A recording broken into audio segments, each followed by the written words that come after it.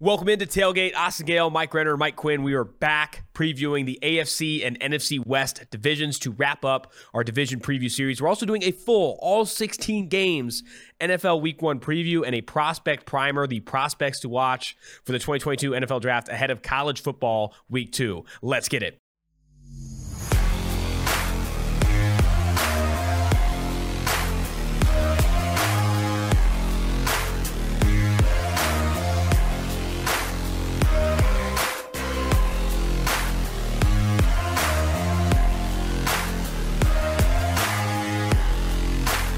Buddy, it's week 1. Last podcast before NFL games are played. We're also going to Oregon at Ohio State. We drive up to Columbus Saturday morning.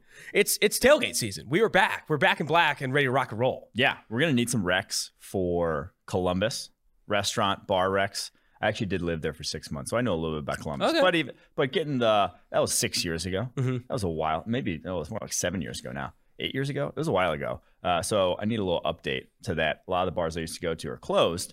A lot of the restaurants I used to go to are closed. It's a new Columbus. So excited for that. Excited for NFL to be back, though. I got the Hall of Fame, future Hall of Fame Levante David jersey on right now that Neil so graciously Shout got out us. Founder of PFF, Neil Hornsby, also an avid listener along with Chris Collinsworth to the Tailgate podcast. He bought us 2 Levante David jerseys because we had that episode where we were talking about future Hall of Famers that are currently playing in the NFL. Call him a lock. And we called him a lock, and he was like, wow, are you serious? He was surprised. Gave us some Levante David jerseys. One of them, though, is a women's medium. So that one was a struggle to put on. I put it on in front of the entire office and struggled to take it off. It was, you dressed up like a little bit like a clown there. Neil's got my back with the women's medium, which you honestly hate to see. But for Columbus, I will say this. I already have 4 invites to 4 different tailgates. Oh. All starting at 7 a.m., bro. All right, well, we're getting in that car early. 7 a.m. start in Columbus. Dude, they get out there early. I have a friend who has a tailgate bus, and last time I went up there, we went out the night before. He got up at 5:30 a.m. to take the bus down to the tailgate. Oh my gosh. This is going to be a grind. We're leaving here 5 a.m. at the latest. At the latest should be a fantastic one. We have a packed show today, but before we do it, catch an early buzz. Tua Tagovailoa and Mac Jones, both not named captains. Are you worried? Are you hitting the panic button? Oof. Shot to the heart. I had a massive, Tua had a very good preseason, but I do think it's difficult to name him a captain when a week ago he was almost traded. Like the rumor was Deshaun Watson on the move to Miami. They were in. You think that's a part of it? Talks, and maybe he wasn't necessarily. Maybe he wasn't himself going. But when your team's actively looking for another quarterback, I'm not too surprised. I'll just say. I don't know. I'm not reading too much into it. I think it's not that big of a deal. I think he's still a young player. I don't know how those votes go down. I'm not reading into it. Tua Tagovailoa is bound for a breakout season this year, and his captain status, I don't think is going to keep him from that. I'm not pressing any panic buttons on the captain. Zach Wilson, status. though, did get it after what? The entire Jets roster stinks. Yeah. After, who was that? Todd McShay saying he wasn't a captain at BYU. Why was that? I don't know. Well, he's a captain now. So he's Who's the captain now? Yeah. Perfect. Look at me. All right, let's get to the AFC West. No more catching early buzz. Let's get to the AFC West here, starting with the Kansas City Chiefs. As you know, we've been doing these division previews for a few episodes now. Go look at their power ranking, PFF's projected wins, Vegas's projected win total, and then the playoff odds now. Power ranking, they're the first-ranked team according to PFF, right ahead of the Tampa Bay Buccaneers. I think you could argue you're splitting hairs there. I think the Buccaneers have a right for the conversation of being the best team in the NFL. Projected wins at 11.4. I saw Cynthia Freeland of NFL.com had them at 12.4, 12.5, whereas Vegas has them right at 12.5. If you are betting the Kansas City Chiefs over-under on DraftKings, you're betting over-under 12.5 wins, one of the highest totals out there. And then for the playoffs, they're 82% to make the playoffs, 82% odds to make the playoffs. That's the third best in the NFL. You've been talking a lot as we've gone through these about the fatal flaw of each team. What is the fatal flaw of the Kansas City Chiefs? So I did this article a while back, the fatal flaws, and honestly, I think it's changed. Because I don't think enough has been made of the fact that Chris Jones is a defensive end now. Chris Jones is not a defensive tackle. The guy drafted out of Mississippi State has never played, defensive tackle, really didn't play defensive tackle, didn't play defensive end there. Has played defensive end in his career. This preseason, he's playing defensive end and was dominating. Because basically they didn't have an edge rush. That was my opinion, the fatal flaw. They are not capable, they do not have the horses on the outside, especially with Frank Clark falling off a cliff this past season, to get pressure on opposing quarterbacks. So that, to me, was their fatal flaw. But that looks fixed. Offensive line looks fixed. Hats off to Brett Veach there with the job he did this offseason in terms of shoring up. And I question some of the moves he made as short-term moves, and they are. Like the roster could be look very different in a few years, 2 or 3 years down the road from now. But they got a window, and they're trying to capitalize on it. And the moves he made this year shored up a lot of their flaws or sort of weak spots from a year ago. So now I'd say fatal flaw, linebacker core is still an issue there. I think I would argue the fatal flaw is that this roster overall, and we've talked about this, I think, a handful of times, is top heavy and lacks depth. And I know you've said this before, injuries is a caveat. It's a kind of a cheap way to say fatal flaw, but this is a team that can't have injuries at multiple spots. The Bucs, it's you have an injury one place or the other, it's okay outside of Tom Brady. Pretend Patrick Mahomes plays 17 games. Whoa, almost dropped this. Pretend, let's guarantee Patrick Mahomes plays 17 games. I think an injury to Tyreek Hill significantly hurts his team. That's the thing. An injury to Travis Kelce significantly hurts his team. The offensive line is not deep, as we know from last year's Super Bowl. Yeah. And defensively, they're dependent on some stars on that side of the ball as well. Chris Jones, Tyrann Mathieu. I don't know. I think it's a very top-heavy roster. It's paid that way. Their salary cap is, constructed that way. They are a few marquee, not a few. I think one even non-quarterback marquee injury away from significantly being affected in this race for the Super Bowl. Yeah, I mean, they are losing Tyreek Hill or Travis Kelce away from not being the Chiefs offense. That we know. That's the juggernaut offense that basically warrants consideration with as many weaknesses as they have. And who tweeted it today? Someone tweeted about, Chiefs are going more 2 tight ends, Patriots are going more 2 tight ends. What do they know that we don't? Well, what they know is that they have dog shit for a number 2 wide receiver. And even worse for a number 3 wide receiver. Like they got no secondary option there. That's why you're going more 2 tight ends, is because throwing out Byron Pringle is doing you no good because he's going to just get locked up. So I think that to me is kind of why you're going to see more 2 tight end stuff for the Chiefs this year. Do you remember when Tyreek Hill had the off-field hiccup, the TikToks? The accusation of physical abuse towards his child, and the voicemails came out and all that stuff. And then the Chiefs drafted Mecole Hardman, and you had people saying, "There's your replacement for Tyreek Hill." Do you remember how funny that was? Mecole Hardman is not. There's not a single player in the NFL that I think could back up Tyreek Hill. And then if Tyreek Hill got hurt, replace what he can do. I was gonna say, and that's kind of the problem with Mecole Hardman is he's not really he's not a number 2. Like he's not. Him and Tyreek Hill on the same field, you don't have it's a very limited route tree that both can run. Or I guess Tyreek Hill maybe not as much, but Mecole Hardman is not going to run a nice, 10-yard dig, 10-yard out, and just be able to get open at will. Like he's a deep threat. He is your vertical guy. And so with him and Tyreek Hill, presents a lot of speed, but there's only so many concepts you can run with both those guys in the field at the same time. Let's move to the second-ranked team in the AFC West. 12.5, though, I'll lean the over. Over 12.5. I think it's a very similar reason you're betting the over for the Tampa Bay Buccaneers at their high total as well. It's like these 2 teams are the 2 best teams in the NFL. I think the over makes sense. All right, Las Vegas Raiders. I think PFF is also siding with the over or close to it. Actually, at 11.4 projected wins, which they obviously, that's the mean projection. You know what? I'll counter you. I'll say under. This division. It is a tough division. This division is talented. So number 2 ranked team in this division is the Las Vegas Raiders, actually ahead of the Chargers, ahead of the Broncos. The 17th ranked team in the NFL, projected at 9.2 wins. This is probably the biggest difference between Vegas and PFF. Projected at 9.2 wins. 2.2 wins better than Vegas. Because Vegas has them at 7. They're over under. And their playoff percentage at 51%. I don't think you'll find a media outlet higher on the Raiders than maybe PFF at 9.2 projected wins. Derek Carr did grade out as a top 12 passer this past season. They did, lose some people along the offensive line. Their receiving core is expecting a jump from young players like Henry Ruggs and Bryan Edwards. Defensively, I'll say this: it can't get fucking worse. It can't get worse. That's the thing, dude. 7 is a low line here. That's a low line. This is still as much as the Broncos are at 8.5.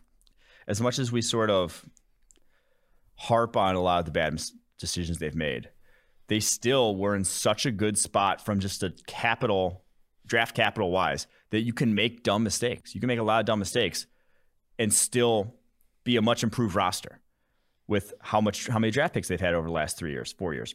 So this is better than a 7-win team, in my opinion, especially with a 17-game schedule. This is still a good offense. They still have a solid offensive line. And it's like Henry Ruggs is going to be better than last year. Bryan Edwards is going to be better than last year. Darren Waller is still Darren Waller. There's a lot of reason to believe this could be a top 10 offense in the NFL. When you have a top 10 offense in the NFL, 7 wins seems like floor at least. And again, you said the defense is going to be improved. You sign Yannick Ngakoue. Even throw the players out the window. Moving from Paul Gunther to Gus Bradley, I think it's going to have a significant effect on this defense. They're actually going to put more players in a position to succeed. They signed KJ Wright. They have Casey Hayward there. I think they added some veteran depth where they need help. I mean, it was a very young defense last year. I'm not saying Raiders go to the Super Bowl, but 7 wins is low. Yeah. Very low for a Raiders team that has a competent quarterback. Like, Derek Carr is not bad. I'll say it 1,000 times. Derek Carr is not a bad quarterback in the NFL. He's I'd call him a top 15 quarterback in the NFL. Yeah. He can be top 12 at his best. And that's enough. They've been going They've been winning. They won more than 7 games last year with no playmakers on the defense side of the ball. Fatal flaw. Still no playmakers on the defense side of the ball. I'm not sure that necessarily changes a ton, but it could this year. Because the last 3 years, since you traded Khalil Mack, they haven't had a single defensive player earn a grade higher than 77.9 overall. 50 defensive players in the NFL earned a grade of 78 plus last year. Not one of them played for the Raiders in the last 3 years. So, again, like you said, it's not going to get worse on that side of the ball. So I do think 7's a low projection there. So we're both going over. Both going over. I think that's smart. I have to fucking break this segment up. It just came across my timeline, Mike. Uh-oh. I have 2 updates. One, I forgot to say at the top here, we have interviews with Jaquan Brisker, Penn State safety, on the show today. And also the wide receiver duo there at Maryland, Raheem Garrett and Demis. Dante Demis coming on the show as a combo. We're digging into the Big Ten at the back end of the show today. But also, the NFL is selling merchandise with the starter jacket with Ed Sheeran's name on the back. Look at this merch. I was hoping you were going to say that. I'll stitch in a clip. What is this? What is this? Holy shit. If you were spotted wearing that outside, inside, you're a monster. We should get some for the pod. Probably not cheap either. No way it's cheap. I'm clicking the link right now. I get you, it's like $60 a sweater. The hat is $30. The starter jacket is $250. That's what Rob Lowe is going to be wearing at the Super Bowl this year. If you buy that jacket, I honestly, I'm asking you to send me an email, Twitter DM, smoke signal for help. Just tell me you need help. There's not a bigger cry for help than buying a fucking 2021 kickoff star jacket with Sheeran on the back. I don't even think Ed Sheeran wears that. When I think of the NFL, when I think of like the sport that is football, I think of a 5'8" redheaded British man in Ed Sheeran. Throw that out of it. Who cares? Who cares about how big Ed Sheeran is? That is a weak-ass starter jacket with some random singer on it who's singing one opening kickoff. It makes no sense. That makes no sense. It could be any fucking person on that thing. Ed Sheeran is not like permanently connected to the NFL. Anyway, we have to move forward. Please stitch in that clip for the YouTube viewers. What the hell? Los Angeles Chargers, 3rd-ranked team in the AFC West according to PFF. They're the 23rd-ranked team in the NFL. That feels low. This is a team that Chris Collinsworth, I was on his podcast yesterday, picked to go to the Super Bowl. Oh, obviously, I gave him the caveats like, dude, I don't want to hear you pick the Chiefs. Like if you didn't have to pick the Chiefs, who are you picking? And he said the Chargers. Chargers, the 23rd ranked team according to PFF, projected at 8.1 wins. Vegas has them at 9.5. Vegas likes PFF the Chargers. Playoffs, their projected odds are at 33%, tied for 19th in the NFL. I'm already gonna tell you right now, Mike, I like the over. I think their fatal flaw is youth, both on the coaching staff, or not youth, inexperience. Brandon Staley, coming over as a head coach. Mm-hmm. He's going to have to, turn some things around. Derwin James needs to stay healthy is another piece. And Justin Herbert's still young. Like this team is still young, and a lot of new faces that have to gel really quickly, on the offensive line and so forth for this team to be as good as it could be. Yeah. I think the fatal flaw to me is they're cursed as a franchise. Wow. That you can't overlook that fact with the Chargers because we've seen the song and dance before. We've seen the hype. We've heard about it. But this is a different team because Derwin James is walking through that door. When Derwin James walks through that door, this team's been good in the past. And so that is, if you have to hang your hat on Chargers being good this year, it's because you have the best defensive playmaker in the back 7, I'll say, in the NFL. He's the best defensive playmaker in the back 7 in the NFL. Now, I do think there's reason to think that in this division, going up against the Chiefs, Broncos, Raiders, that every single game is going to be a dogfight, and that 9.5 still is high. And I think that's why PFF, 8.1 wins is low on them because you're relying on, outside of Derwin James in that secondary, you're relying on a cornerback group that is a rookie in Asante Samuel, a 32-year-old Chris Harris, and Michael Davis, who has had really 1 year of solid grading in his career. So that is a tad worrisome. The defense was a problem last year, but again, you bring some guys back healthy. I'm punting on this line. 9.5 just feels like kind of where they're going to end up, in my opinion. It's really going to depend on Justin Herbert. Like, he was very good for a rookie. Is he going to be the year 2 jump of Lamar Jackson, Patrick Mahomes, those guys, or is it going to be the year 2 jump of Baker Mayfield or Josh Allen, where it's kind of the same guy?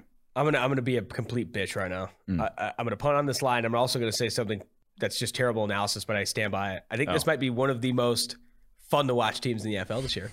Brandon Staley, that defense, Justin Herbert year 2. There's so many storylines around the Chargers, and also it's gonna be everyone's favorite team. Everyone's gonna want to run. Everyone loves Brandon Staley. Everyone loves Derwin James, Keenan. It's like all these chalky fan.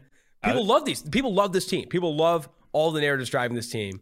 Herbert included, Staley included, Derwin James, Keenan Allen. I think every team, every fan, everyone's going to be rooting for the Chargers, outside IFC, division rivals and stuff. I will say, low key, we're going to get to the matchups later and do some picks. One of my favorite games that I want to watch this weekend is football team Chargers. Yeah, that's got a lot of fun game. Matchups, a lot of fun players, fun to watch players in that game. Hashtag fun to watch. All right, Denver Broncos, last team here in the AFC West, the 24th ranked team. See, this is interesting. Chargers are 23rd, and Broncos are only 24th, where a lot of people, including Vegas, views them significantly lower. Their projected wins are at 7.8 according to PFF. Vegas has their win total at 8.5, and their playoff odds are at 30%. 25th best in the NFL. Their fatal flaw is obviously the quarterback room. I mean, is there any other fatal flaw? That's it. There's really not many other flaws to this roster. It is as complete a roster. I think them, the Buccaneers, the Browns, outside the quarterback position in terms of the fewest holes. Broncos are right up there. Your biggest hole probably outside of, again, the quarterback position is center. Center is your biggest question mark outside of quarterback position. Lloyd Cushenberry was one of the lowest grade offensive linemen in the NFL last year. So Quinn Miners may end up starting, although Lloyd Cushenberry's slated in their first depth chart here to start week 1. But man, and for that reason, I want to be like over 8.5. But it's a quarterback driven league. Like we've said, Teddy Bridgewater can get you in that 8 to 9 win range. Is he going to get you to 12 wins? Is he going to get you to 13? Is it going to be enough to cover 8.5 here? I'm going to say it. I think I'm going to go over, though. I think I will. 8.5 wins. I just think this team is too good. I think Vic Fangio is too good of a defensive coordinator. And at the very least, Teddy's not going to lose you games. They have receiving talent, man. It is a dynamic receiving core, especially Courtland Sutton coming back. I think there's enough there. Over for Kansas City, over for Las Vegas, and over for Denver, and you're punted on Los Angeles. Talk about it. I just think the West is going to be a nasty division there. I've gone under for a few, pretty much I've won in a few different divisions, but I do think the West is going to be the best in, not the best football, but up there with the best. But the NFC West is just as good, and that's where we're heading next. Yeah. I mean, the NFC West has a ton of talent. All 4 of these teams are ranked inside the top 15 on PFF's power rankings when we get to the NFC West. Before we do, going to bring up a proud sponsor of the Tailgate podcast. It is DraftKings. Fire up your tailgates. The NFL is back. Get in on the action before opening night kicks off with DraftKings Sportsbook, an official sports betting partner of the NFL. And with the NFL returning, DraftKings is giving all customers the opportunity to participate in this year's no-brainer offer.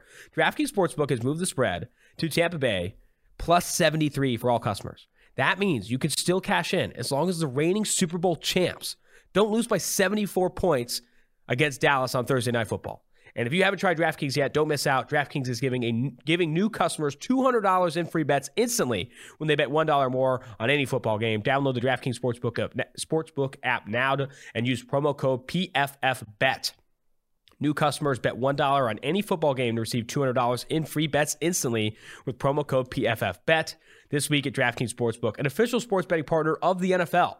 Must be 21 years or older, New Jersey, Indiana, or Pennsylvania only. Free bet promotion for new customers only. Minimum $5 deposit. Max wager limits apply. 1 per customer. Restrictions apply. See DraftKings.com/sportsbook for details. Gambling problem? Call 1-800-GAMBLER or in Indiana, 1-800-9-WITH-IT. We are on to the NFC West, which when I was doing prep for this, came away that PFF is really high on a lot of these teams. And a lot of these teams are expecting, there's a high expectations for all of them. All 4 of these teams. Yeah. In some way or another, people feel they can make the playoffs. I don't think there's a more equal division top to bottom. True. than this division. Like you are splitting hairs here from the worst to the first team in this division. Starting with the Los Angeles Rams, the 6th-ranked team in the NFL according to PFF. Projected wins at 9.3. Vegas has their win total at 10.5. 10.5 for the Los Angeles Rams. People are buying that Matthew Stafford, whatever. Kool-Aid. The untapped potential in year 13 that we haven't quite seen yet.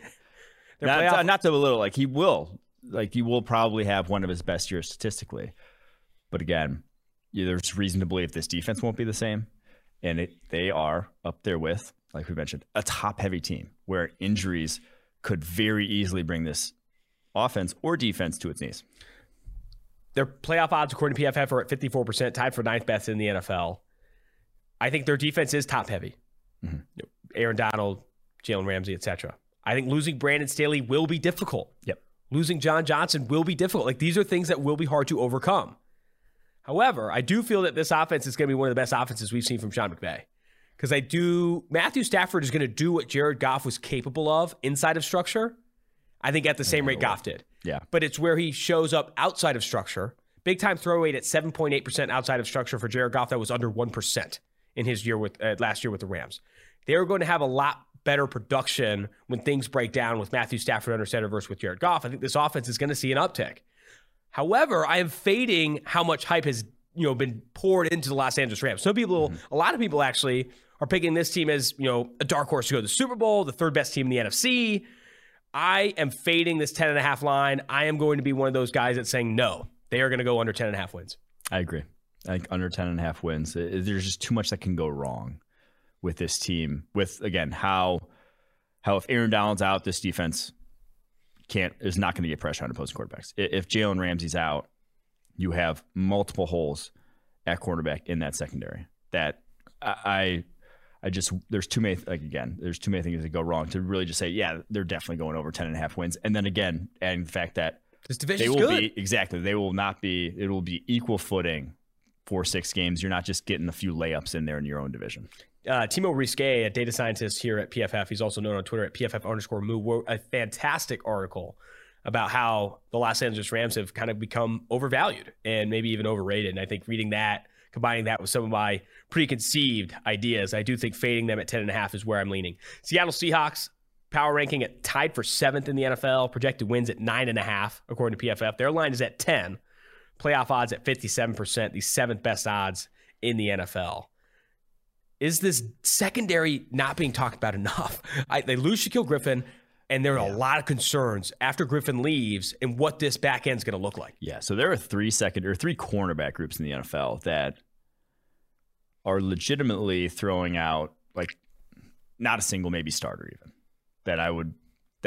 not a guy who would start on the Bucs. There are the Seahawks, the Jets, and the team we'll get to in a couple minutes here. Arizona Cardinals. That they're just not throwing. They just don't have cornerbacks. They are going everywhere else but cornerback. But what I worry about with the Seahawks is they don't also have a pass rush. Yeah. The Cardinals can have a pass rush. The Jets can have a pass rush. Seahawks have LJ Collier still penciled in the start. We just called him we just wrote him off as he was on Bust Watch. He was the guy who was doing nothing. He was playing in the 4th quarter in the preseason. He was doing not much, and he is starting for you. So, yeah, I worry that, obviously Legion and Boo may walk through that door, but also that you're not getting enough pass rush to mitigate anything. So it's going to be shootouts. And I don't want to say the book was out on the Seahawks offense last year, but I think you're going to see a lot more teams just sit in too deep coverages, say, hey, run the ball on us. And they do have a better offense line this year. They should be able to run the ball fairly well, but just basically not let the deep balls and the big plays happen that DK Metcalf and Tyler Lockett were living on. The Seattle Seahawks in 2020 ranked outside the top 20 NFL teams in explosive pass rate allowed. So passes of 15-plus yards allowed, and also outside the top 20 in pressure rate. And would you say this defense improved? No, it's taken a step back. This defense is taking a step back. That's the concern I have. People were already concerned about Seattle's defense last year, and they've lost talent. So I think their fatal flaw is that defense. Obviously, Russell Wilson creates this floor. I think projecting at 9.5 wins, a lot of that is Russell Wilson being a damn good quarterback in the NFL, a top 6, top 5 quarterback when he's firing on all cylinders. He's got the receiving core to do it, but he's going to have to score a lot of fucking points. Yeah. And they're going to have to throw the football a decent amount. to get over this 10 wins. I think I'm leaning under here as well. I'm under. I am under on the 10. There you go. San Francisco 49ers next. This one's interesting. I was talking to Neil Hornsby, friend of the show, about are they going to run this kind of 2 quarterback approach? Are you going to see some Jimmy G and then Trey Lance in high leverage situations? Could it be something like we saw with Drew Brees and Taysom Hill, obviously before the season in New Orleans? That's an interesting concept. They're the power ranked, the 10th best team. Everyone has talked to everyone. Their mother. My mother actually texted me last night and said, "Do you think I think the San Francisco 49ers are going to see positive injury regression this year?" If I hear that again, it's a known fucking fact. Okay, everyone knows you're going to see better. They do have guys with quote unquote injury prone labels though at key positions. Nick Bosa, the tightness of the hams, has firmly received the injury prone label with good reason. Trent Williams has almost played very few full seasons. Jason Verrett, obviously, and then Jimmy G. Like those are 4 key guys at 4 probably the most valuable positions in the NFL. Could even throw Deebo Samuel into that mix too. That injuries are a real concern with those guys given their history. Regardless, a lot of people are talking about San Francisco 49ers being better with injuries this year because of how bad it was last year. Yeah. They're projected at 9.4 wins according to PFF, the 10th ranked team according to PFF. Their win total is actually the same as the Los Angeles Rams. Now, if you ask me, I think the Rams are a better football team than the Niners. I think the Rams are a better football team than the Niners. As much as I just said, I don't think they go over 10.5 wins. So to see the 49ers at the same win total according to Vegas, I think is surprising. Their playoff odds at 54%. This is another team where I'm going under. I don't think there's a lot, I think, specifically with Jimmy Garoppolo, where I just don't believe him as a 10-win quarterback. Or maybe I do, but I don't believe him as an 11-win quarterback. I go back and forth on this because one, if Nick Bosa is healthy, like this is one of the best defensive lines in the NFL. And 2, this is sneakily, it doesn't get talked about a ton, but like one of the best groups of playmakers in the NFL. Brandon Ayuk, Deebo Samuel, George Kittle, Raheem Mostert, all have speed, all are dynamic after the catch, all can line up just about anywhere you want and be productive. Like they have a versatile offense. And then you basically make Kyle Shanahan a kid in the candy store with what they can all do.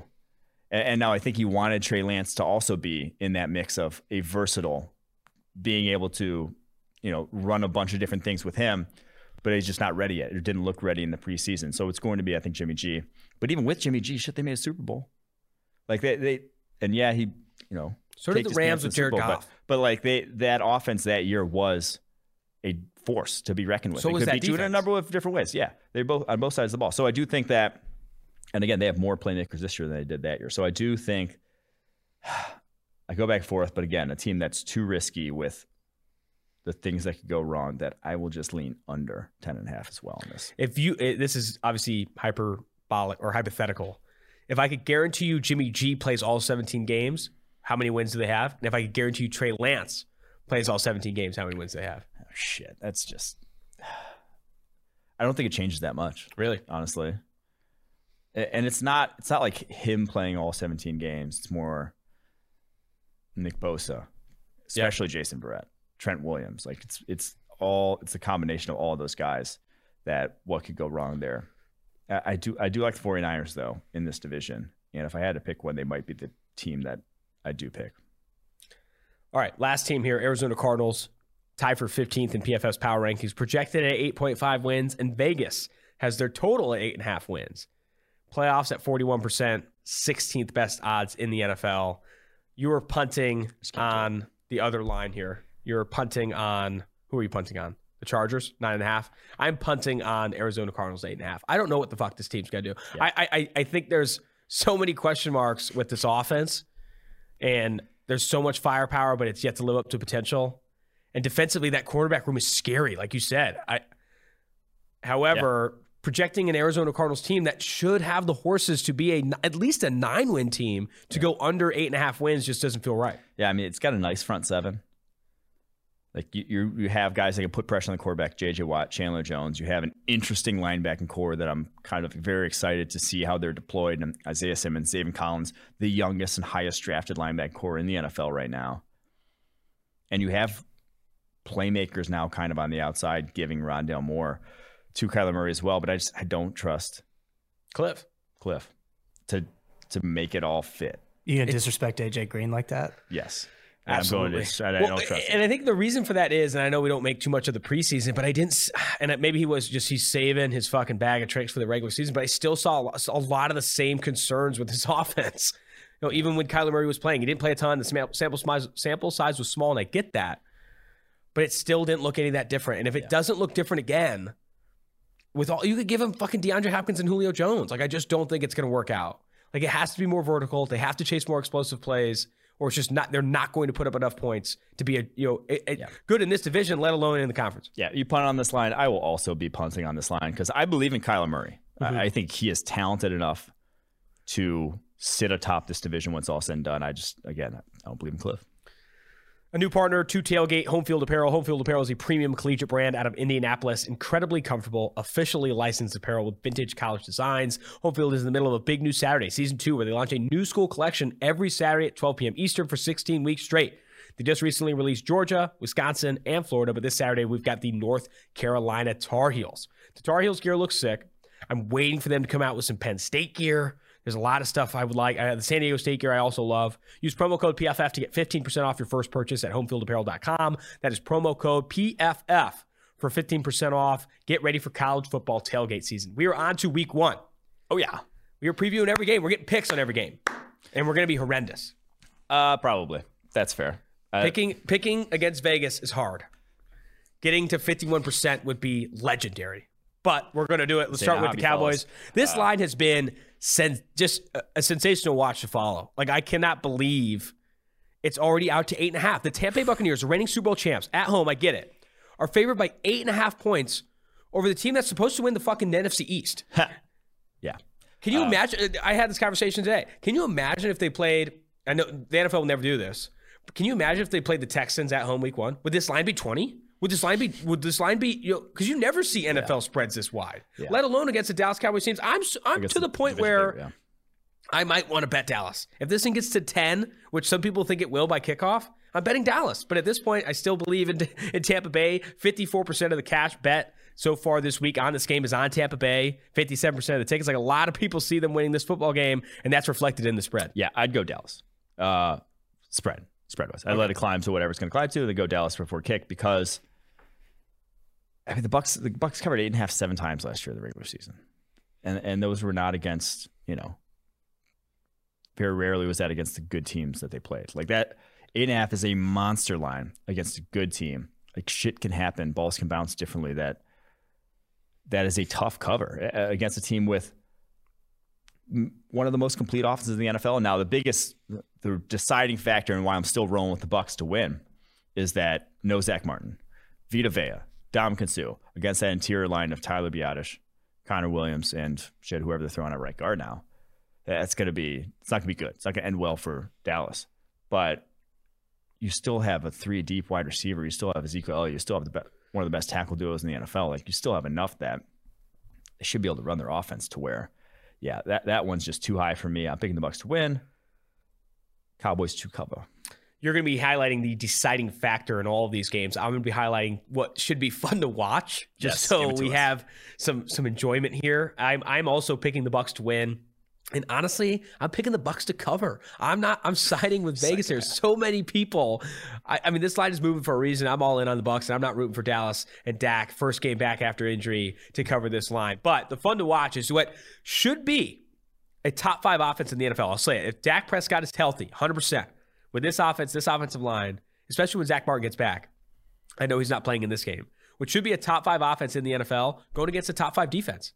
Mm-hmm. Like Tampa Bay Buccaneers have a legit top 5 defense in the NFL. Mm-hmm. And Dak Prescott, when healthy with these receivers, are a top 5 offense. That is going to be fun as hell to watch. I'm excited to see all of this unfold. We got to see a combination of Ben DiNucci, Garrett Gilbert in the preseason. Let's see Dak Prescott under center. Let's see Zeke and these 10, 15 pounds he's lost over the offseason in the backfield. This is going to be a very fun to watch Dallas Cowboys offense. And they're going against an absolute juggernaut. Joe Tryon-Shoyinka, Jason Pierre-Paul, Shaq Barrett, the secondary. Their worst corner is better than all of the Jets quarterbacks combined. It's going to be a really, really good game. Okay, wait.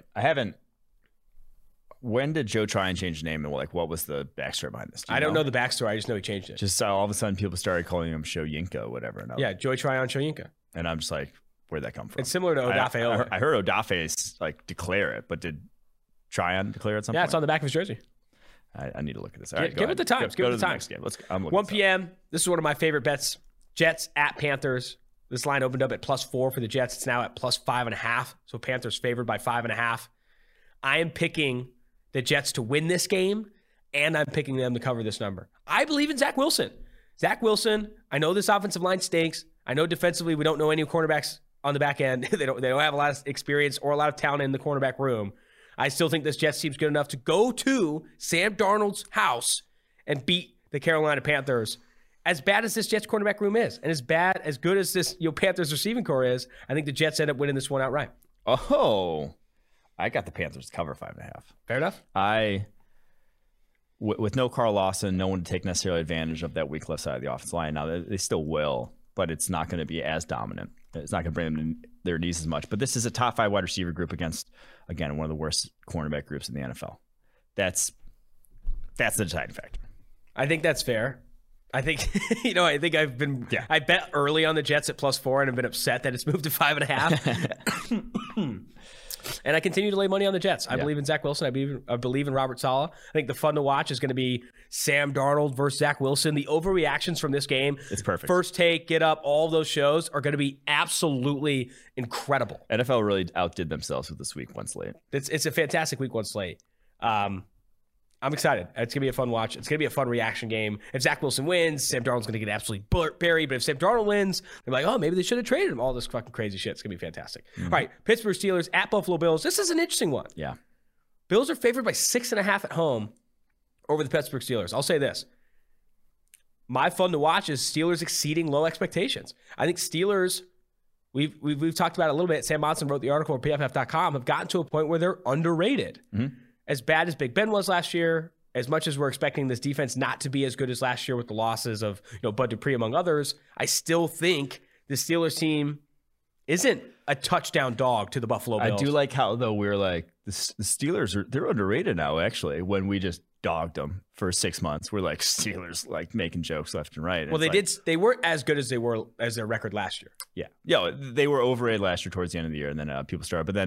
But then we kind of piled on, and now it's like, oh wait, you guys are underrating them. When it was like we kind of add to that. So I will say I agree. They are still a very good football team. They're still an exceptional defensive line. But the deciding factor to me, the biggest mismatch, is Jerry Hughes going up against a rookie 4th round tackle. And now Dan Moore could exceed expectations, but he's still a rookie 4th round tackle. That's a problem. I don't care how you're going to slice it. So I like the Bills to win, not necessarily to cover. I'd probably lay off that line. 6.5 is a lot. I don't know if I would touch this line because you want to get through a key number there. You want it on 7 or 7.5 before you start to bet the Steelers. I think they're a teaser opportunity if you want to tease them down to a half point, making a pick 'em. You can maybe even tease it with that Bucks line to get them down to 2.5. I don't want to talk teasers all night long, but still, I think there's opportunity on that, but I'm not touching them at 6.5. I do think that the Bills win this football game. But the Steelers, I think, a little bit undervalued, being 6.5-point dogs in week 1. Jaguars, Texans is next. I said this on the last show. The Texans are only 3-point dogs. No, 2.5 last time I checked. Now it's 3. Now it's 3 again. 3-point dogs. And it's moving hard. To the Jacksonville Jaguars. Jacksonville Jaguars are on the road, so Vegas is assuming a 6-point edge for the Jaguars because you're rooting in this 3-point home field advantage. Do you think I single-handedly swayed that line? You might have. You might have single-handedly swayed that line. What's the deciding factor in this game? I wrote my deciding factor here is that the Texans suck. That's my deciding factor. It's a disaster of a roster, and they're literally selling it off for parts right now. They're like, hey, take this. Give us anything in return. For Roby? What, you want to give me anything for Roby? I'll take it. It's like a guy who stole a car and is just trying to chop it up. Is basically what this Texans roster looks like right now. My mom has done that multiple times. Like a girl that could do it, too. Yeah. I didn't want to be gender biased. A woman. Sorry. Yeah. With the Texans, I do think that I've bet the Texans money line and I bet the Texans +3. I think that the narrative has been absurd. You sound like Andrew Brandt right now, who just said that. I'll say this: the Texans stink. The Texans are the worst team in the NFL. But I'm interested. I'm interested in seeing what this looks like, and I also think Urban Meyer and Trevor Lawrence. I've said this 1,000 times, and you even said this too. Hitting the ground running is easier said than done. Hitting the ground running in a full sprint is easier said than done. And as bad as this team is, it's a bunch of misfits. It's Shane Falco out there with the replacements, a bunch of guys trying to prove people wrong. I'm in on the Houston Texans. I like them +3. I like the money line. Good for you. Good. Enjoy. And I'll say this enjoy too. What? Enjoy that one. And I'll say this too. Where would you rank the Jaguars defense? Where would you rank the Jaguars defense in the NFL? Give me a range. Bottom 10. Bottom 10. This is a low bar to clear. If they don't show up, that's by fun to watch. If the Jacksonville Jaguars defense with a lot of, Josh Allen has to look better. Texans are bottom 3 though. I know. I didn't say the Texans were good. I said, but I'm saying, I'd be interested, with Jaguars, there's some people picking up +650 to win the South, all this shit. This defense better look good. If this defense doesn't look good against Houston, Tyrod Taylor mops them up for 300 plus. That's gonna be scary hours. Yeah. All right. Seahawks at Colts. Colts are 2.5-point home dogs, but Carson Wentz is playing, and Quinn Nelson I think is playing.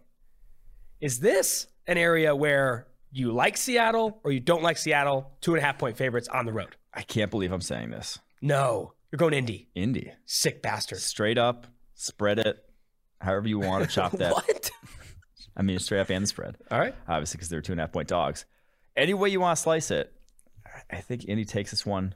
Obviously, their home field advantage will be more of a factor this year than it was last year. It was pretty much non-existent last year. I think it will be a thing. But the deciding factor, in my eyes, the Colts are well-versed in the 2 deep. They are one of the heaviest cover 2 teams in the NFL. They run 2 deep. They put caps on opposing offenses to make you beat them with 1,000 paper cuts. That is their defense. That's why they're the best defense in the NFL. That's their bread and butter.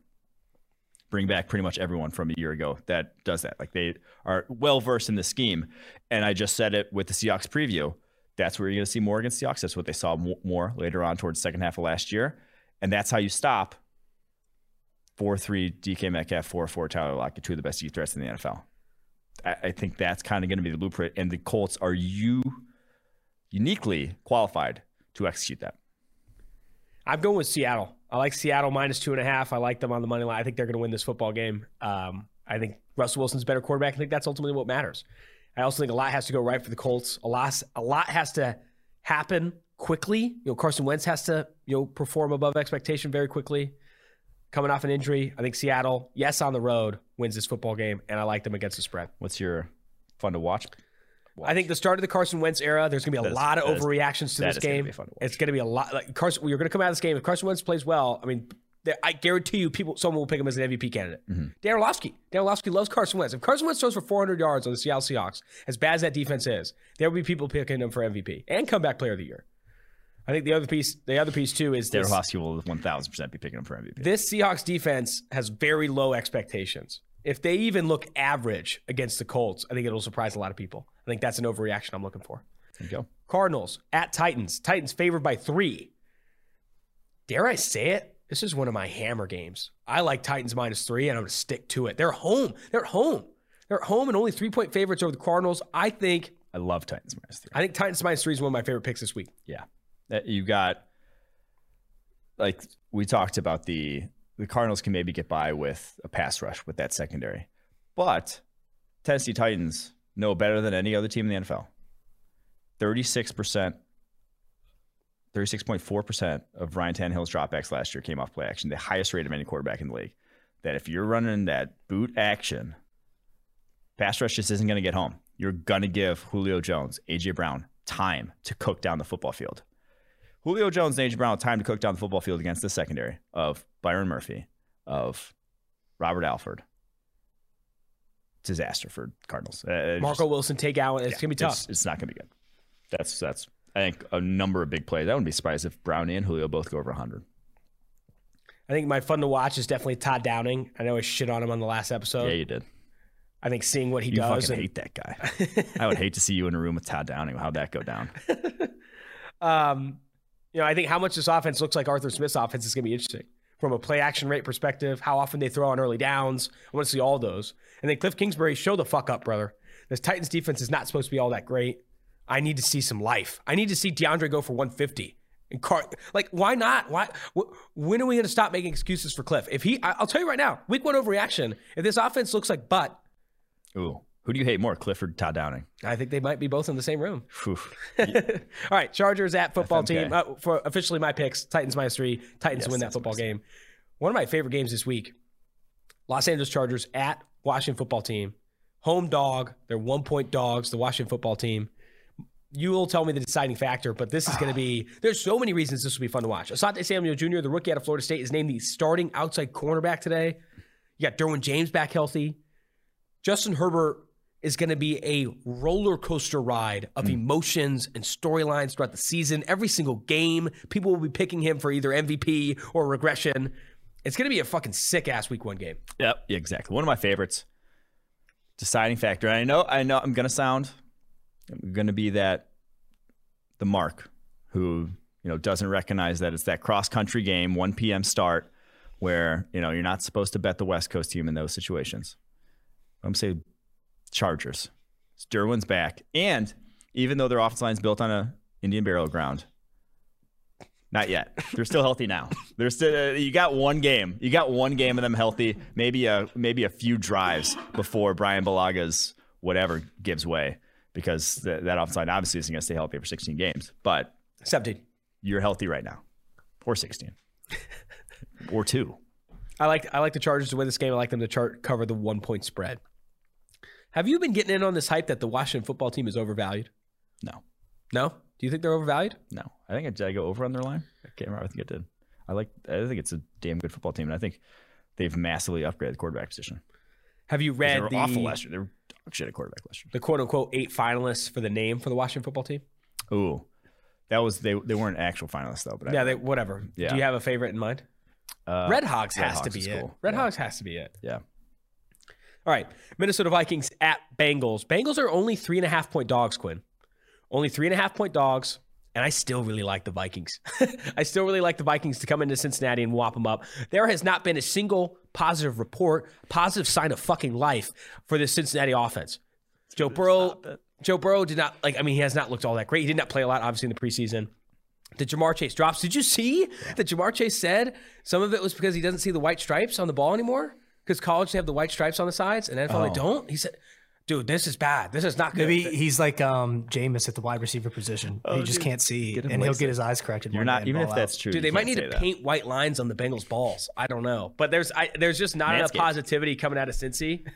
Not enough positivity coming out of Cincy for me to even touch the Bengals, even at plus 3.5. I like the Vikings, and I like them to cover. That's the thing. It's like beat reporters make money off of positivity, off of spewing rah. You get more NFL clicks, content makes money off of positivity. Exactly. So when you're getting negativity out of a training camp, out of something, that means it's really been bad. Yeah. So that's scary. My deciding factor is the Bengals aren't going to be able to run the ball in this game. You got Michael Pierce and Dalvin Tomlinson just farting all over those guards and centers for the Bengals. What? OBJ doesn't play in this game. He's got to do a little bit more than farting to want to come to Cincinnati for this weekend. But I don't want you to ever use farting as a verb again. I might. But they're just not going to be able to run the ball. So it's going to be all on Joe Burrow. First game back after gruesome knee injury. I just don't think he's going to hit the ground running, be that guy right out the gate. My fun to watch is, I put in all caps, this should be a top 12 offense. Come on. And I'm looking at Zach Taylor and the Cincinnati Bengals. It's time. I want to see life. Yeah. There are no more excuses. I have seen more tweet graphics, fucking videos, whatever, about this trio of receivers and Joe Mixon that Cincinnati has, and Joe Burrow entering year 2, than probably any other offense in the NFL. I mean, people are talking about this trio like Mike Evans, Chris Godwin, Antonio Brown. Let's see it. We need to see this offense show life. And I'm not even asking for Buccaneers level of expectations. Top 12. This Bengals offense should be a top 12 offense. And if it's not, I'm calling out Zach Taylor. I'm calling him out. Who do I hate more? Todd Downing, Cliff Kingsbury, or Zach Taylor? It's hard to say. Got a watch list. We got to be like Billy Madison? Where you got the people to kill list. People to kill. All right. Well, you talk about scary things. In these uncertain times, life is full of questions. Like, when should I start thinking about life insurance? However difficult these questions may be, Western Southern can help you answer them. Backed by over 130 years of experience, together we can look ahead to leave the unknown behind. Western Southern Financial Group, life insurance, retirement, and investments. On to the Philadelphia Eagles. This is one of, you're not going to surprise you, Eric Eager and George Chahuri's favorite bets. I already heard Eric putting more money on this one. Falcons favored by 3 against Jalen Hurts and the Philadelphia Eagles at home. Where are you at there? It's got to be the Falcons. Like, they're as much as it is, the deciding factor to me is that you can't, the Eagles just don't have the passing offense to take advantage of the weakness that is the Falcons' pass defense. That's where the Falcons are going to give up gobs and gobs of yards and points this year is through the air. But that can be the Eagles' strength. It's not Jalen Hurts' strength. And, Devonta Smith, love him, but still the receiving core is still a little suspect. So that is the deciding factor. I like the Falcons in this one. Although I will say, Jalen Mayfield starting at left guard is giving me a little pause. That might not be great. Well, this Falcons offensive line, when we talked about their win total, it's what's giving us pause. I mean, this Falcons offensive line is a bottom 5 unit. Yeah. And defensively, they did the classic. Let's fix it overnight through one draft. Let's draft Chris Lindstrom, Caleb McGarry in the first round. And now Lindstrom's been good. McGarry, not quite as much. And that's the risk you run, thinking that one all in there is going to fix it. Relying on rookies, second-year guys is more often than not as sweet as it looks. Fun to watch for me was Kyle Pitts and Calvin Ridley. I'm begging the Atlanta Falcons to throw at least 22 passes to both of them combined. I want at least 22 passes combined. So 11-11 is fine. You don't want a big target share for Olamide Zaccheaus? No. I want those two players on that football team to have at least 22 targets combined. I don't ask for a lot. That's what I want. That's going to be the fun to watch thing. 4 p.m. slate kicks off. Dolphins at Patriots. Patriots favored by 3. I think this is another sneaky good game to watch. Two really good defenses. Obviously, you have the connection between Brian Flores and Bill Belichick. You got a rookie quarterback in Mac Jones with high expectations. Tua Tagovailoa, not a captain, but with high expectations for the Miami Dolphins. I'm laying off this game. I'm not touching it from a betting perspective. If I had to pick a winner, I do think the Patriots win at home. But man, I think this is going to be a fucking good game. Yeah, I agree. I think the deciding factor, I'm going to pick the Dolphins in this one. It's just you have a rookie quarterback. And Wow. I don't care how good Mac Jones looked going up against Brian Flores' coach defense. The cover zero king himself. He's going to throw the kitchen sink at you from a blitz perspective. And it's just a lot to deal with in your very first taste compared to basically what Mac Jones was seeing. And now Bill Belichick knows that. And I'm sure their scout team is going to basically have Brian Flores' playbook throwing at him through the course of the week. But there's no quite simulation about what the Dolphins are capable of throwing at you with that secondary. I honestly think it's a good pick. I picked the Patriots. You picked the Dolphins. This is going to be a tough game. Yeah. I think that's a good highlight that, Mac Jones versus Brian Flores. It was in my fun to watch segment here. I think Mac Jones versus him is going to be great. I also think these are two really, really good defenses with a ton of talent on both sides of the ball. Dante Hightower is back, and he's a captain. Mac Jones isn't. It's going to be fun. This is going to be a really, really good game, a really good way to kick off the 4 p.m. slate. And so will this one. Browns at Chiefs. Chiefs favored by 5.5. I like the Chiefs, and I like them to cover. But the fun to watch for me is this is massive for 3 people. Kevin Stefanski, Baker Mayfield, and Odell Beckham Jr. Mm-hmm. If OBJ goes over 100, Baker Mayfield grades out above 80, you can continue to talk about the Cleveland Browns as a dark horse Super Bowl contender, even if they lose this fucking football game by 5.5 or more. But if they don't, and this offense looks clunky, and you don't see that step forward, I'm going to be slamming the brakes on a lot of this Super Bowl conversation. And I know you don't want to overreact to week 1, but man, that has to work well. And this is a really good week 1 test going against, obviously, the reigning Super Bowl attendees of the AFC. I will pick the Chiefs to win, but I'd stay away from 5.5. It's a gross number. The deciding factor being that Odell Beckham is back, which I don't know if that's a good thing for the Browns. You've been saying this for too long. I've been saying it for too long because the data backs me up on it. Because it has been. It has not been a good thing when he's been on the football field with Baker Mayfield. It has not worked out. So that, to me, I will just, again, it's one of those things. I'll believe it when I see it, and I don't know it for sure. So in week 1, I'll just stay away from it. I refuse to believe Odell Beckham Jr. makes the Browns worse. I refuse. I don't care what day you throw at me. I'm being kind of a dick. But I don't. It's not that. I mean, it's not his fault. It's probably. I mean, it's Baker Mayfield's fault. I'd say it's Kevin Stefanski's fault. It's a combination of both their faults. It's probably Baker's fault.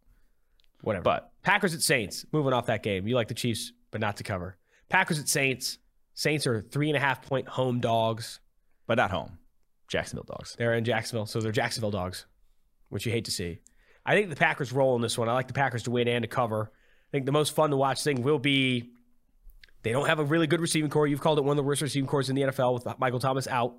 And also, what is this Jameis Taysom Hill split going to look like? We saw a decent percentage of Taysom Hill splits or snaps when Drew Brees was starting. With Jameis, Do you see a higher percentage, and does this offense suffer because of it? Yeah, I like the Packers a lot in this game. One of my favorite lines because, one, not being in the Superdome was a massive difference. That is basically home field is almost gone at that point when you're at TIA Bank or whatever it is in Jacksonville. Probably a lot more Pack fans going to be in the house for that one. And the deciding factor is Zen Rodgers, the at-peace Aaron Rodgers that we saw all offseason. I think he's going to tear it. I think he's like the world. I think it's going to be back-to-back MVP sort of caliber years for Aaron Rodgers because I just think he's mentally on a plane that the most people can't get to right now. I definitely am not going to be one that's betting against Aaron Rodgers in 2021. I think he's going to be as good, if not better, somehow than he was last year. He's the highest graded quarterback in all of football, obviously the MVP of the league. And I don't think they got all that much worse on either side of the ball to bet against. I'm gonna use it. Zen Rodgers. I like them to cover 3.5, and I like them to win this football game. 3 more games left here before we jump. The Denver Broncos at the New York Giants. Giants are 3-point home dogs against Teddy Bridgewater and the Broncos. Talk about the shit of the league. I mean, this is bad, dude. I know, right? This shows you how low Vegas thinks of the Giants. 3-point home dogs against the Broncos? Yeah. That's scary, man.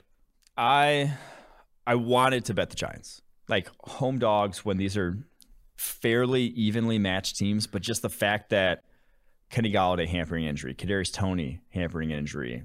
What's this receiving core going to look like week 1? And now Kadarius Toney reportedly going to have a big role week 1, but he's the kind of guy that you need rapport with the way he runs routes. He is not the crisp, by-the-book route runner that can easily build, like I said, rapport with your quarterback. And those guys going up against one of the best secondaries in the NFL, I fail to see how the Giants score a ton of points. And I don't think the Broncos score a ton of points either. Mm-hmm. But when in that matchup, I'll gladly take their chance of scoring more than the Giants. I'll take the Denver Broncos to win, but I am not betting on this game. This thing's going to be a mud dog fest. I don't think either team's going to look all that impressive. I think the Giants defense has some dogs as well. I'm not touching this game from a betting perspective, but if I had to pick a winner, I'll side with the road favorite, the Denver Broncos. I believe this is at 42 points, the lowest over-under total of the weekend. Wow. Rightfully so. And even still, I might lean under. Fair enough. Sunday Night Football, Chris will be calling the game. Chicago Bears at the Los Angeles Rams. Rams, talk about hype, brother. 7.5-point favorites over the Chicago Bears. Are you buying into that? Yeah. Well, at least in this one, because I'm very much selling the Bears this year with that offensive line. I wrote here toilet paper OTs, which is what it looks like when you're sending out, what they're sending out at offensive tackle. Now, Jason Peters, if he is healthy and playing, could still be okay at damn near 40 years old. But Tremaine Ifedi on the other side, I just don't see that necessarily ending well. And the interior is your strength, but it doesn't matter because Aaron Donald beats everybody. Mm-hmm. You're still not stopping Aaron Donald. I don't care who you are as a guard. So that's still going to be a mismatch there. So, yeah, I like the Rams. 7.5 is a lot, but I still like the Rams to cover even that line. I like the Rams to win this football game. We've talked about the Bears a ton on this podcast. I don't love their chances of winning football games or putting up a ton of points offensively with Andy Dalton under center. I think this is another teaser opportunity. So teasing this down 6 points to round 1.5 to get through the key number 7, key number 3. You could tease that with some of the other games I've talked about. Tampa Bay at 8.5. But I don't really like them at 7.5. I think that's not a number I want to bet through. But still, I like the Rams to win this football game. For all the reasons we talked about, I mean, the Rams are a much better team. They're the 6th-ranked team according to PFF's power rankings. Ravens, Raiders will close out week 1. Raiders, 4-point dogs, and the first opportunity they'll have to play in a full Death Star in Vegas. And honestly, I think that 4 number's low.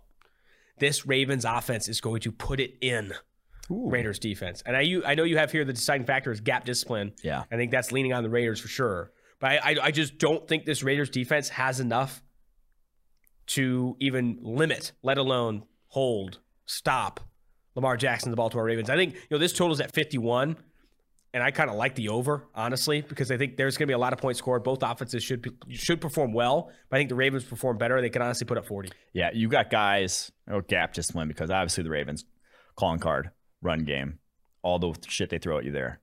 You got guys in Jonathan Abram, Corey Littleton, Yannick Ngakoue, who are going to be in that front 7 because obviously Gus Bradley scheme, 8-man box most of the time. That's going to be Abram in that strong safety role. The gap discipline that those guys play with, and like the way they add on the run game, is going to be an issue against a team that, like the Ravens, like they are going to be problematic. I wouldn't even be surprised if Yannick Ngakoue doesn't play that many snaps, given like who they're facing. So, yeah, with that in mind, I'm leaning the Ravens heavily, even though it's 4-line on the roads against a solid team. I still lean Ravens. Yeah, I like the Ravens to cover the 4 number. I like the Ravens to win. I'm even thinking about that over at 51. Monday Night Football will be a great way to close out the Week 1 slate. Before we jump to our prospect primer, going to highlight 3 prospects to watch this weekend, then also our mailbag. Going to shout out Manscaped. Fantasy football draft season upon us. I want to give a shout out to the sponsors of today's show, Manscaped. The leaders in below-the-waist grooming just launched a new Performance Package 4.0. Join the 2 million men worldwide who trust Manscaped and get ready for kickoff by going to manscaped.com for 20% off plus free shipping with code PFF. This will help you tame that Troy Polamalu in your pants. Inside their Performance Package 4.0, you'll find the Lawnmower 4.0 trimmer, the Weed Whacker ear and nose hair trimmer, Crop Preserver ball deodorant, Crop Reviver toner, Performance Boxer briefs, and a travel bag.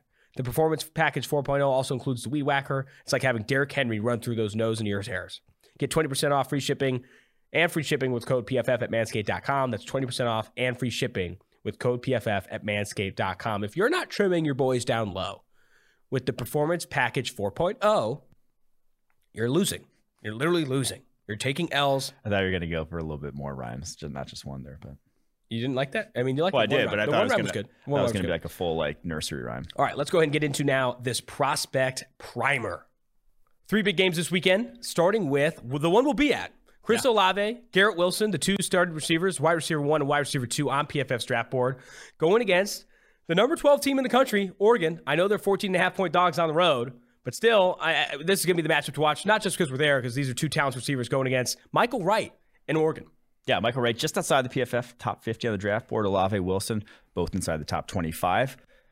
Some speed there, a little bit different secondary than what they saw last week in Minnesota, so that will be a nice matchup for both. The other matchup, Aiden Hutchinson, Michigan edge defender. I think this is matchup of the weekend. Yeah. Aiden Hutchinson, legit edge in this 2022 class, also a Freaks List member on Bruce Feldman's Freaks List, going against Jackson Kirkland, who looked really good despite a disastrous performance for Washington overall against Montana. But this is going to be grab your popcorn, man. Aiden Hutchinson versus Jackson Kirkland of Washington. I think Michigan is favored by 6 in this game. If you're watching anything, I think it's going to be these 2 right here if you're interested in the 2022 NFL draft. 2 top 30 guys, 2 likely first-round type of guys. Jackson Kirkland, 15 on the PFF board, Hutchinson at 29. Hopefully they get matched up. Good deal. This will also, I'll say this, this will be that game where everyone, when you're seeing draft analysts show all 22 in the months leading up in April, it's going to be Aiden Hutchinson versus Jackson Kirkland all day long. Yeah. So make sure you watch that game live and get your all 22 where you can find it, if you can find it. Last one here, and then we'll jump to the interviews with Jaquan Brisker, safety of Penn State, and the 2 Maryland receivers, Rakeem Garrett, Dante Demis. A ton of Big Ten talent at the back end of the show. Breece Hall, Iowa State running back, plus Brock Purdy. And one of the cool, a top 10 matchup, Iowa versus Iowa State. Iowa State favored by 4.5 at home. I think Breece Hall versus Iowa defense will be good. You got Charlie Kolar, the tight end for Iowa State. A handful of prospects in this game. That should be, this is the first time it's been a top 10 matchup, I think, since the 60s. I think a lot of people are going to be turning into this game. Yeah, and Iowa State don't play a lot of great defenses in the Big 12. I'd say Iowa's a very solid one, at least a well-coached one. So you're going to get a good handle on what these guys bring to the table. That's going to do it. Let's get to these interviews now with Penn State safety Jaquan Brisker, and then the 2 Maryland receivers, Dante Demis and Rakeem Garrett, join me as well. Now joining the Tailgate Podcast is current Penn State safety Jaquan Brisker. We've talked about you a ton on this show, my friend. It is fantastic to actually have you in the seat talking on the podcast because we are huge fans of your game, have been since 2020. Now you kick off the 2021 season with an absolute bang. Thank you so much for coming on the show, and I really appreciate your time. Thank you for having me. We're going to get into the Wisconsin game. We're going to get into this interception. I want to walk through the pre-snap and post-snap of all of that, the injuries, all of that. But before we do so, I have to mention, Mike, my podcast co-host, and myself, we're going to be in Happy Valley. We're going to Penn State for the whiteout game against Auburn, which I think will be a top 10 matchup by all means. Before we get there, what advice do you have for us touring College Station? What's the best bar? What's the best food? I need it all from Jaquan Brisker. Who better tour guide than the best safety in the country right now? I would say to go to eat food, I would say you could eat Highway Pub, if you want to get a good pizza or a hoagie, or you could go to Bradley Cheesesteak. They have good hoagies and excellent fries, fresh cut fries. Also what I eat, I would say, other than that, Canyon Wings, they have great wings. All right. I love it. I appreciate you. You're a Pennsylvania guy yourself. But what about out in Philly? Are you a Pat's guy, a Joe's guy, or where are you heading out of there? Oh, as an NFL fan? No, Pat's or Geno's, the Philly cheesesteaks. Which one you heading? Have you been? I'm from Pittsburgh. Oh, that's right. Yeah, that's right. You haven't been out to Philly. That's fine. We'll move on. But before we get back to that Wisconsin game too, I'd love to talk about kind of the journey you've had to Penn State. You go, you're from Pittsburgh, go to Lackawanna County Community College. Yeah, you're getting recruited from every top blue blood in the country. You end up staying in state to Penn State. How much is that journey, which I'm sure came with a lot of adversity, paved the way for the success you're having now at Penn State? I guess speak to just all that went through you going from high school to Penn State. From high school to Penn State, I would say it was a very tough journey, especially in high school. I had a little like grading situation, SAT situation, and especially before that, just the passing of my brother and things like that. So I dealt with a lot during high school, and then Lackawanna, it helped me, especially with school, the structure, they had there, it prepared me for school. Coach Duda, when I came in, he said, we're gonna work on academics, you're gonna be a student athlete. And once I went there, I focused on getting my grades done, and then obviously it was tough, in junior college, there's nothing to do, but obviously I didn't go up there to go up to party or anything like that. I went up there, I had a mindset, get good grades and do what I got to do on the football field, and that's what I did. And Coach Duda and the staff, they helped me and they did a very great job preparing me. And it was very tough, but at the same time, it's always going to get greater later. So that's always the mindset I had. And it was just unbelievable. I hope you are such a role model and have earned a ton of respect from myself and others for what you've overcome, and losing your brother that early to overcome that and go through that adversity and have the success you're having now. It's really, really impressive. And I hope I appreciate that. You've earned a lot of my respect. And honestly, I think you're becoming a role model in college football. And I think it should not be glossed over, man. What you've overcome with your brother and all of that is incredible. It's easy to talk about the highlights and Wisconsin, all that stuff, but man, it's bigger than that. And I think you show that. And I think honestly, I really appreciate the work you're doing and the role model that you are. Not to get too deep, let's go ahead and move back to this Wisconsin game here, this interception. Honestly, the game-stealing interception late. I know before the game, I saw in another interview, or before the play, you were talking to Jair. You thought the stick nod concept was coming. You knew they loved 84. Speak more to the details there on that game-winning interception and all that went into that play pre-snap and then also post-snap as well. Well, pre-snap, I was looking at the sticks. But it was 4th and goal, no first down. So I knew they only had a couple yards to get. And it was they kept going to that 3-by-1 play. And, I felt like, if they needed to reach the end zone, it would have to be like a deep throw. They couldn't beat us with a screen or a slant or anything like that. It had to be like worth it. So, I had the running back. So, it was just funny because I had the running back, but this play came up in the spring during the season for us. This spring, Coach Pride had called the same play, and I had the running back, but I ended up blitzing, and there was a ball caught behind us, by Parker Washington, and my coach just said, and I remember telling my coach, I should have stayed back because I knew I wasn't going to make it. It's the goal line. Yeah. So I knew it's tight in there, so I knew I wasn't going to make it. So, he just said, we both were on the same page. Coach Dax, he just said, trust your instincts. And, when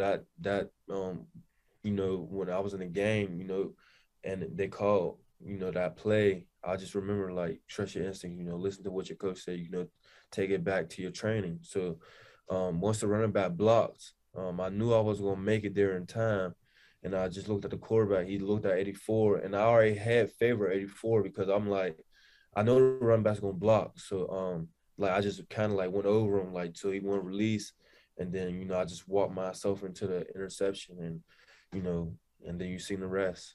That is fantastic. Knowing that, running back stays in the block, maybe normally in another area of the field, maybe you do send the blitz, maybe you do go after the quarterback, but in that area of the field on 4th and goal, you stay back, you make the interception, you honestly win that game for Penn State. It's fantastic stuff. How much of that do you feel is in, I guess speak more to your film study and how much you put work in the film room and what you look for and what you key on and how much, the coaches there at Penn State have helped you in that area? I would say it transferred a lot, especially I was watching film on them like the whole month, or I just kept seeing they love number 84, especially in the goal line, especially that's their probably their best player on their offense. So yeah. I knew him and the quarterback had a connection. Then also during the game, while sitting on the sideline, they just kept going to him. When I was on the sideline, they just kept going to him. Like they try to hit him with a stick nod, or try to hit him with a stick, or try to get him with a flare pass. It just was all 84. So so once they kept doing that, I'm like, they gonna keep going. It's working, so why not? So that I had that in my head, and then Penn State, they helped me film wise because the coaches, also said that, so don't re-emphasizing, 84, 84, or, just give me little tips on like the quarterback of his eyes or things like that. It helped me a lot in the film room, and it translated to the field. So I feel like they prepared me a lot in the film room, and, I got things done.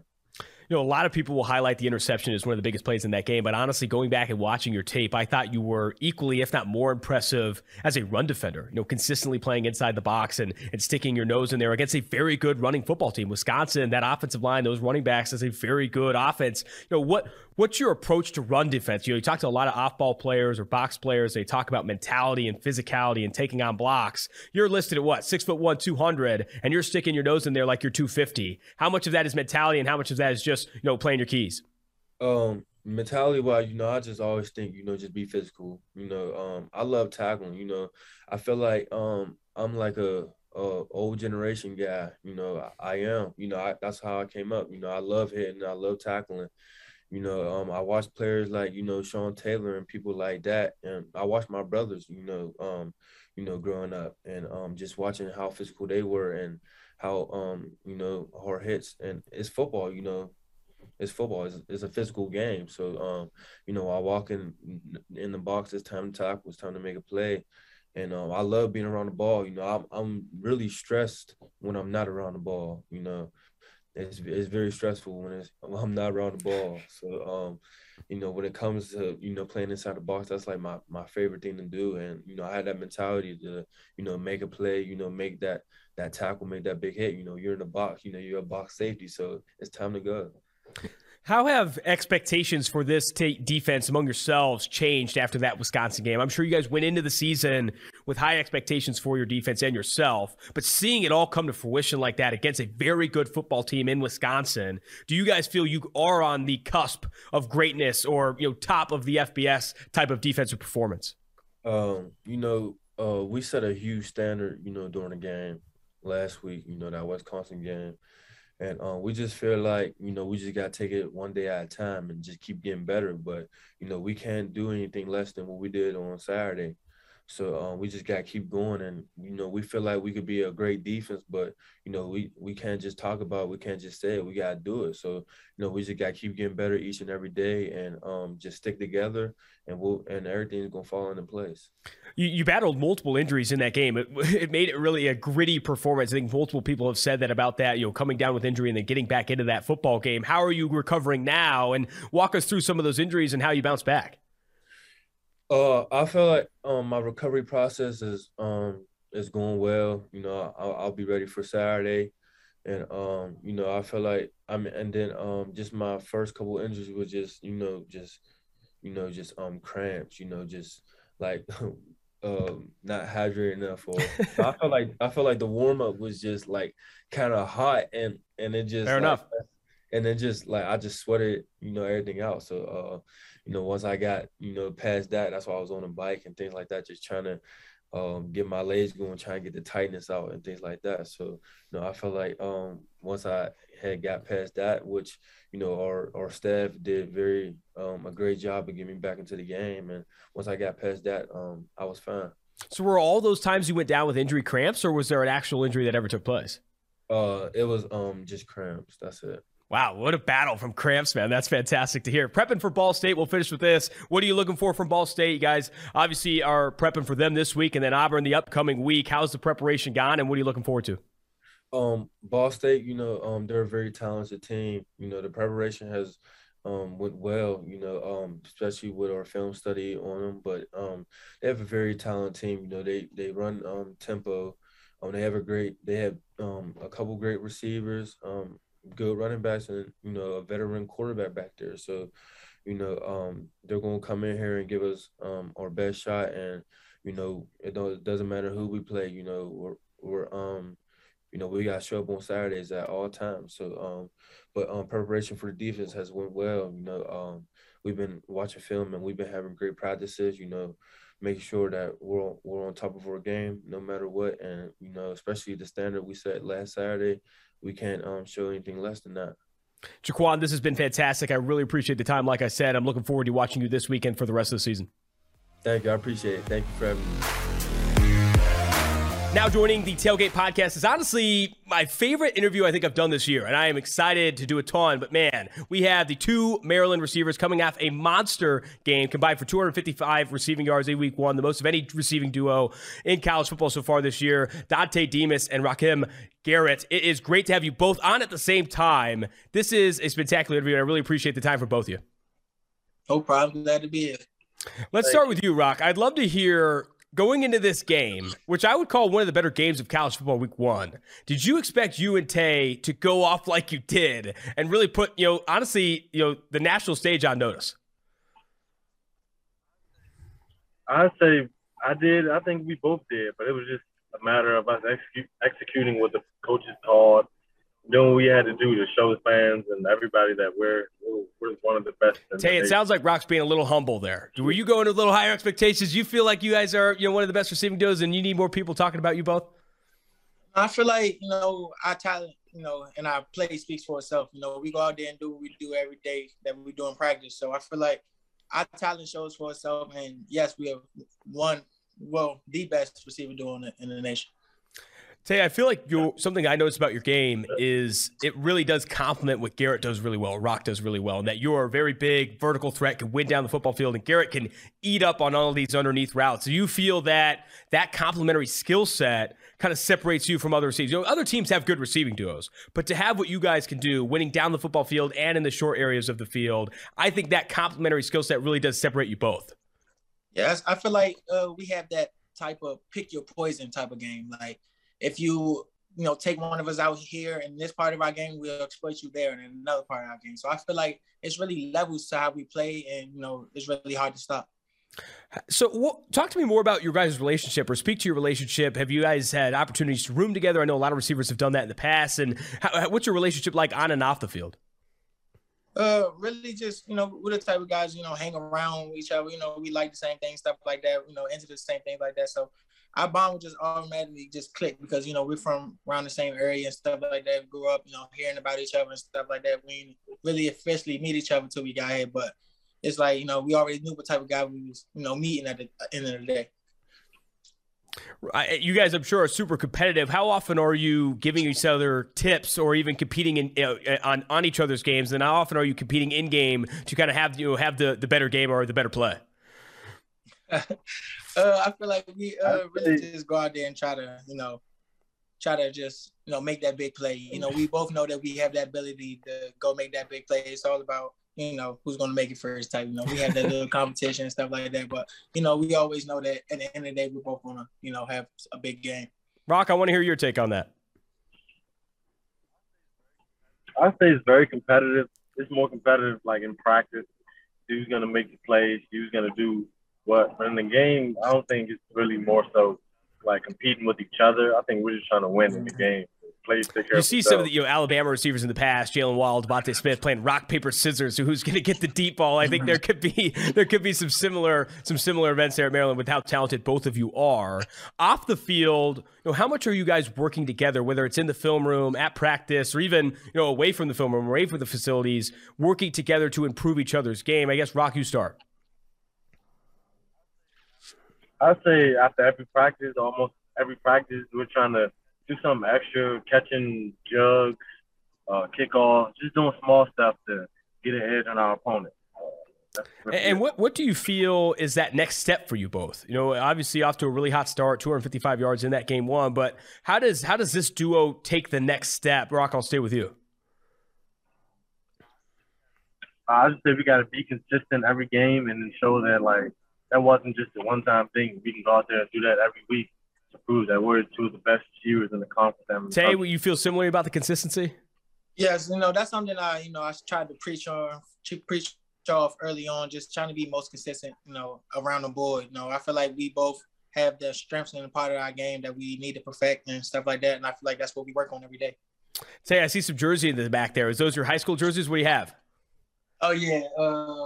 The all yellow one is my practice jersey, and the blue and yellow one is my freshman jersey from my freshman year. What position did you play in college, Tay? Or not college, high school, sorry. In high school, I played receiver and a little bit of safety, but mostly receiver. What about you, Rock? Play receiver and a little bit of safety. Some of these, some receivers enter college and have played a ton of quarterback. I feel like both of you guys could have done that for sure. Looking ahead to this upcoming week, how has preparation gone so far? And I guess what are you most looking forward to? Start with you. Start me off, Rock. I'd say we're just trying to build on last week. We're trying to play to a standard. We know Howard isn't going to give us the test that West Virginia gave us, so we're just going out, cleaning up some of the mental errors and small stuff that other teams will see later on down the line. What about your guys' relationship with Tagovailoa, an uber talented quarterback in the Big Ten? Obviously, high expectations tied to that name with Tua Tagovailoa playing in the NFL. How have you guys developed your relationship with Talia so far? I just say he's a winner. I mean, he wants to win. He does everything in his power to help the offense be in the best position possible. So that's kind of hard to it's kind of hard to not do your job when the person that's leading you is so into it, so motivated to win. So I just say him being the guy he is and the alpha leader, alpha dog, he kind of brings everybody in the offense along to try to push and work harder than what they can.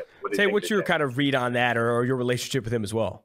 I see that he always plays with an extra chip on his shoulder. He wants to be more than just the little brother. I feel like he's going to show you that he can come in and execute stuff as talented and maybe as better than a brother. You feel me? So I feel like he just gives you that effort that you want, gives you that effort that nobody's going to slack, gives you that effort that your team picks up off of. So I feel like he just give you the all around success. Do you feel, the energy from him or even other players on Maryland after that win, that win over West Virginia? Do you feel expectations or goals have changed? And I guess speak to what the expectations were entering this season. And now after kind of feeling that game, a lot of times having that week one win, having that success so early, you can kind of enter the upcoming week saying, hey, we can actually put things together. So what were expectations for this team preseason or maybe just this offense? And how have those changed or shifted since obviously after this win over West Virginia? I feel like it hasn't really been a change necessarily. I feel like our goal coming into this was not to play a team or play around. It was really just to play to the standard that we set all through camp. We're going to have, adversity here and there, and we're just going to have to be disciplined throughout all of that stuff. So I feel like we just play to a standard, not necessarily to a team. What do you feel, and we can close with this one, I really appreciate the time. What do you feel is something that not enough people are picking up on between either you two as a receiving duo or even this offense? Because I think for a lot of, the media does not, when they look at the Big Ten, they look at Ohio State. They look at Michigan. They look at Penn State, Wisconsin. Maryland is not discussed among the top teams. What do you feel like people are missing or sleeping on either between you two, this offense, or this team overall? I feel like overall, not to, to be cocky and stuff like that, but just to be like, I'd rather them keep sleeping and finally just wake up. You know, they think, you know, they hold us to that standard of Maryland's always going to be Maryland and stuff like that. And, you know, all that stuff, we've been taught to just shut out and really just do what we know we can do. Just go out there and really produce us how we did Saturday. Rock, what's your take on that? My take, I think, same as say really that. I mean, guys can keep sleeping. I mean, we all know how good like conference is in terms of receivers and who you guys think are the best. But I think as the season goes on, you guys will kind of see that same thing you kind of seen last week in terms of play style. I think if we continue to see what we saw last week, I think a lot of people are going to be tuning in to Maryland football because it was a fantastic start. And I really appreciate you guys jumping on the show after such a big week. Thanks again for jumping on. No problem. Glad to be here. That's going to do it for this episode of the Tailgate Podcast. Make sure to tune in Monday, Wednesday, Thursday, 3 episodes a week. We are into the season now, baby. Austin Gale, Mike Renner, producer Mike Quinn, producer Max Chadwick, the Tailgate Podcast.